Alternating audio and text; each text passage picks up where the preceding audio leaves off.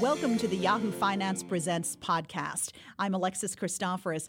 Research shows that where you live does have a significant impact on your overall health. The Aetna Foundation, together with U.S. News, has just released their ranking of the healthiest communities in the U.S. And joining me now to discuss is Aetna Foundation's president, Dr. Garth Graham. It's so great to have you on the podcast. Thank you for having me.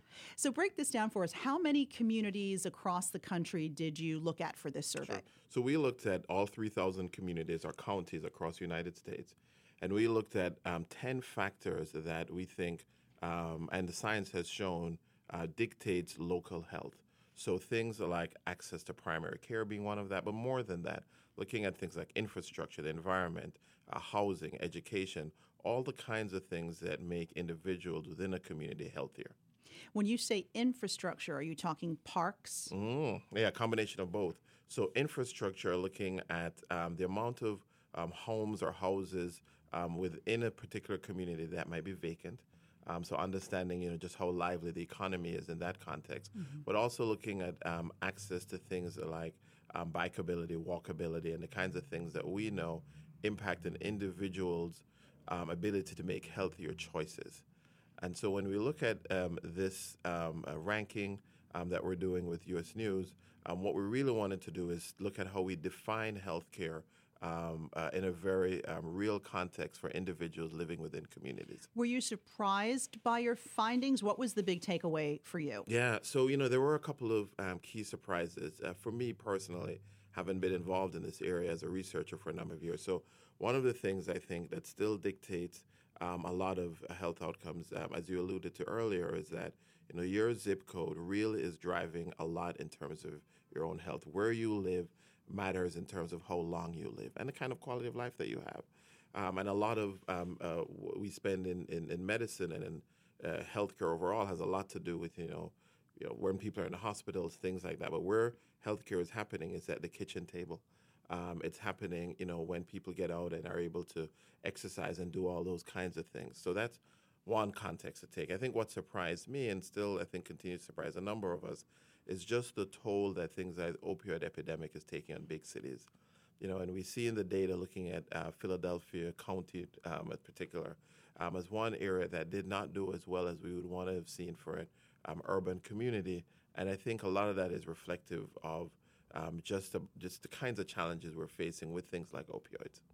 I want to get more, I want to speak to you more about the opioid epidemic and even how the Aetna Foundation is trying to assist in that area. But I want to get back to this survey because the ranking, the number one ranking, the healthiest community in the country, according to your ranking, is Falls Church City, Virginia. Yes.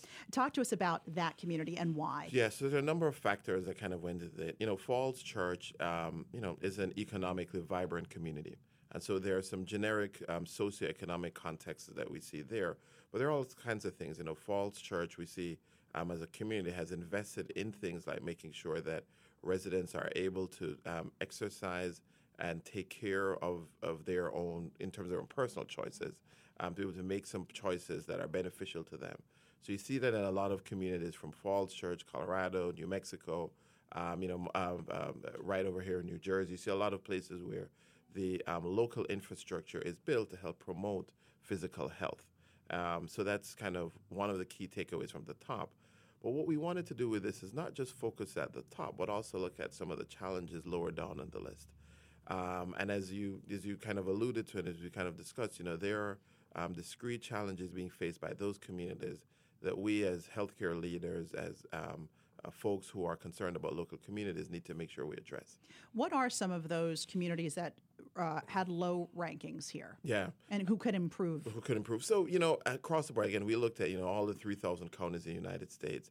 And what we saw is in a number of urban communities, there are challenges being faced. One, as we alluded to earlier, with things like the opioid epidemic. But two, we start to understand that a lot of local residents in these communities are not able to access some of the kinds of infrastructure that we believe would allow them to live healthier lives.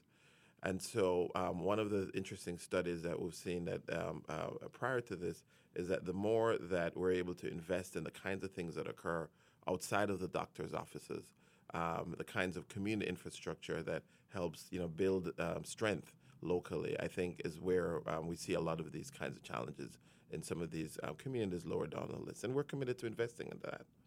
What could these communities that you say could stand to make some improvements learn, take away? What are some things they could do now? I mean, infrastructure is tough, right? Because you need the money, you need the okay from local officials, and that takes time. But what are some things that they can start implementing almost immediately to help the residents in their communities? Yeah, and we see that with a lot of the local communities that we've been working with. Some part of this thing we're doing with the Healthier Cities and Counties, looking at cities and counties that are committed to this issue. So what we know is this: partnerships matter. Partnerships between business leaders, hospitals, local community leaders, as well as just individuals when the community matters. And so the kinds of things where people can look at the kinds of changes that they can bring together when they bring together these partnerships are particularly important. So for instance, we're seeing amazing things in places like Camden, New Jersey, where they've been facing a lot of socioeconomic challenges, but also where folks like the Smart City Initiative there has been investing in cleaning up sewage and using things like green space as a way to control sewage in local communities. So that's a way where local partners are taking back their community and building some of that healthier local spaces that we know matter.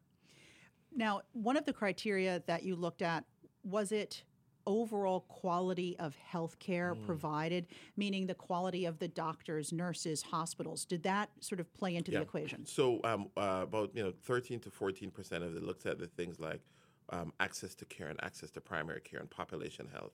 And so there is that part of it that we know is definitional, meaning you need to have access to care to be healthy. But, again, the vast majority of factors that came out when we worked with kind of defining what health looked like had to do with things that are occurring outside of the doctor's offices.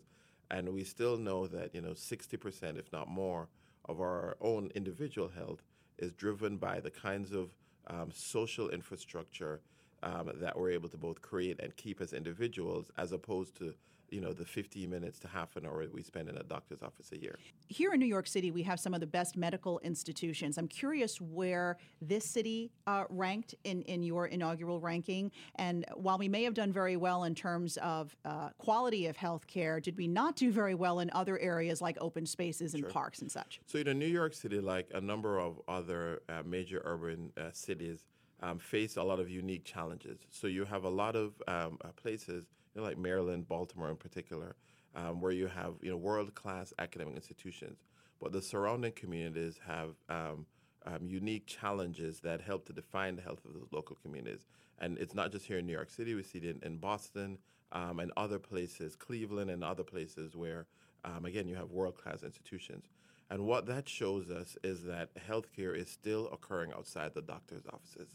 And as opposed to the 15 minutes, half an hour, 1 hour that the average person may spend with their doctor each year, there are thousands of other hours that define their own health care. And so understanding how and where and the kind of quality of life that individuals are able to live outside of that brief time period that they spend interacting with the actual healthcare institution is definitional to identifying and defining an individual's health, a community's health, and a population's health. Colorado shows up quite a bit. In your top 10 healthiest communities, Colorado appears 4 times. Is it possibly a combination of the fact that, yes, they have the infrastructure and the other things that go along with making them a healthier community, but also that, in general, healthier people are attracted to these communities? Well, what we see there is that places like Colorado have invested in open-air spaces and the kinds of things that allow people to live a healthier life. And so certainly there's a reciprocal benefit for that. But then, as you alluded to earlier, we have to also look at what are the lessons learned there for the kinds of communities that are on the opposite end of the list. And the lesson learned there is, again, this idea that if we define a community's health outside of the doctor's office, then we get a broader spectrum of not just the kinds of lives that individuals are leading, but the opportunities we have to improve the healthcare. And I think that's where we have started as the Aetna Foundation, been investing a lot more into the issues around this concept of social determinants of health. Tell me more about the Aetna Foundation and how is it connected to, I mean, people are familiar with the name Aetna because of the health insurance, right? But tell us about the arm that you're involved with. So the Aetna Foundation is a philanthropic arm of Aetna. And for decades, really, we've been investing in local communities and the health of local communities. And part of why we undertook this effort with U.S. News was really to bring this definition of health being very local and understanding that, like politics, all health is local. Bring it to the forefront around this discussion around healthcare. And so, right now we're working with cities and counties around just the kinds of issues that we've identified here. How do we make more bike trails? How do we make sure that when citizens step out of their door, they're stepping out into a healthy community that they feel safe and they don't have to worry about being hurt, either physically or otherwise? And investing in all of these different metrics and factors that we're measuring here, because, again, we define health as all of the kinds of things that can impact an individual's life expectancy. Now, we know communities also play an important role in fighting the opioid epidemic in this country, and the numbers are staggering. Some 64,000 people in the U.S. died of drug overdoses in 2016. I understand the Aetna Foundation is offering grants to communities hardest hit. What will these grants do, and who's getting them? Yeah, so, we've been working with state leaders from North Carolina and others across the board.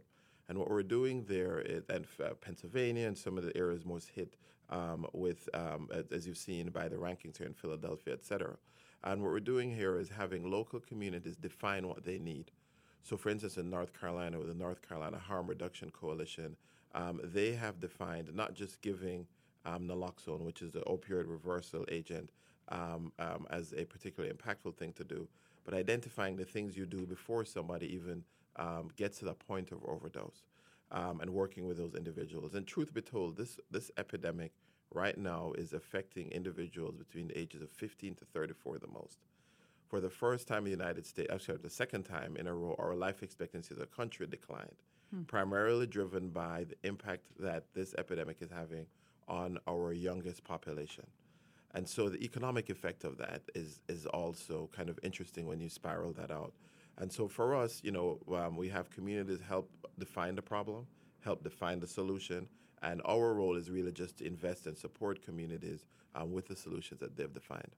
And so these grants are, how much are the grants? So last month, we announced our $1 million to North Carolina, the North Carolina Harm Reduction Coalition, as part of a $6 million overall commitment working with various communities similar to that. And I think part of what we're trying to do here is understand that the investment is significant because the problem is significant. And so the concept of working with local communities here is, again, definitional to the idea and the vision for success.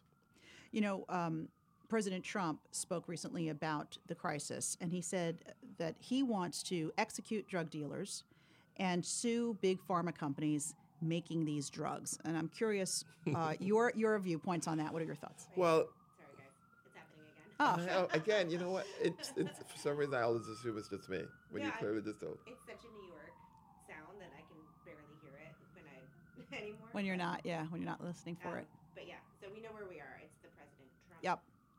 The sirens in your head, Doctor. I know. Sirens in your head. This is not normal. I'm sorry. Yeah, we don't have a firehouse right near us either. I don't get it. But sometimes we're on the air, the TV too. We hear it pretty loud and clear actually, because I think they go right under. No, we just have to go because we're live, so we have to go power through. But okay, hang on. You're good.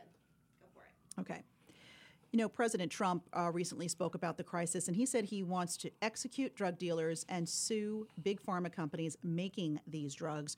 What are your thoughts on those tactics? Well, I still think that the most successful way to deal with this epidemic is to understand the challenges that local communities are facing. And so there are deep economic challenges behind this epidemic. Understanding that a lot of the epidemic is driven by lost opportunities, where jobs were and are no longer. Where people were once able to have an economically thriving economy, and that has gone away. And we know that the substitute for that is not just challenges with mental health, but also challenges with addiction. And so, how I look at this and the lens that we look at this from is, the best way to tackle this environment is to build up local communities. if we build up local communities, we're not just talking about tackling opioids, we're talking about tackling diabetes, hypertension, and understanding what are the driving factors. So, attacking the root cause is always the best solution. And so where we are really investing our funding and dollars is how to build and strengthen local communities. Do you find that the opioid crisis is tied to socioeconomic factors or not? What's funny is that we're seeing the opioid epidemic hit all socioeconomic factors. It's interesting. The concept of loss of hope and hopelessness is not as much tied to economy as we believe it is. And so there are factors for this that are driven by, challenges that are faced in local socioeconomic communities. But again, we're seeing this issue affect from the rich to the poor. Mm-hmm. And the thing here to understand is the definition of what uplifts a community is all of these different factors. And so again, going back to what I think is a solution, I still think the solution is building up and understanding how we create more hope, and how we create a vision for a more positive and stronger local community. And is this done by services, outreach services? Yeah. So, I think it starts with a couple of things. So I think it starts with first addressing the problem right on. So I think we still have to look at the role for things like opioid reversal agents in the acute setting. But once those folks come into the hospital and they're alive again, we then have to segue them into either medical assisted treatment or peer-to-peer treatment, or also then segue them into other things that allow them to live a more prosperous life. And then you take a step back and then you think, how do you prevent that initial activity from even happening? And it's about identifying the high-risk environments, whether that be from middle class or lower class communities, and then targeting and reaching particularly some of the younger folks who may be more susceptible in terms of addiction. We spoke to someone else here on our recent podcast about something called Life Kit, mm-hmm. and it's you're familiar mm-hmm. with it. What do you think about that tact? I mean, here's a company that says, we can find out whether or not you're susceptible to addiction, whether or not you may become addicted to opioids, and so if so, you can make more informed decisions about your health. Well, truth be told, we have a lot of data around what makes people susceptible to addiction. We understand a lot around mental health and the challenges around mental health based on some of the great work that's been done in Boston, Hopkins, and all of different places. And so I think what we need to do now is to think more about, as a country, how do we take mental health out of the shadows and into the light? And once we start doing that, I think a lot of the research that has been developed can help to support our strategies moving forward. But again, opioids and the opioid epidemic is multifaceted. And again, it's impacting all different communities from all walks of life. And so, understanding the impact of mental health is important. Understanding the impact of the local economy is important. But also understanding, again, how we reach people and provide hope and a vision for hope is also going to be important. Dr. Garth Graham of the Aetna Foundation, thanks so much for this conversation and for joining us on this podcast today. Thank you for having me. Thanks for listening to the Yahoo Finance Presents podcast. I'm Alexis Christoforous. Be sure to rate, review, and share this podcast, and remember to subscribe so you never miss an episode.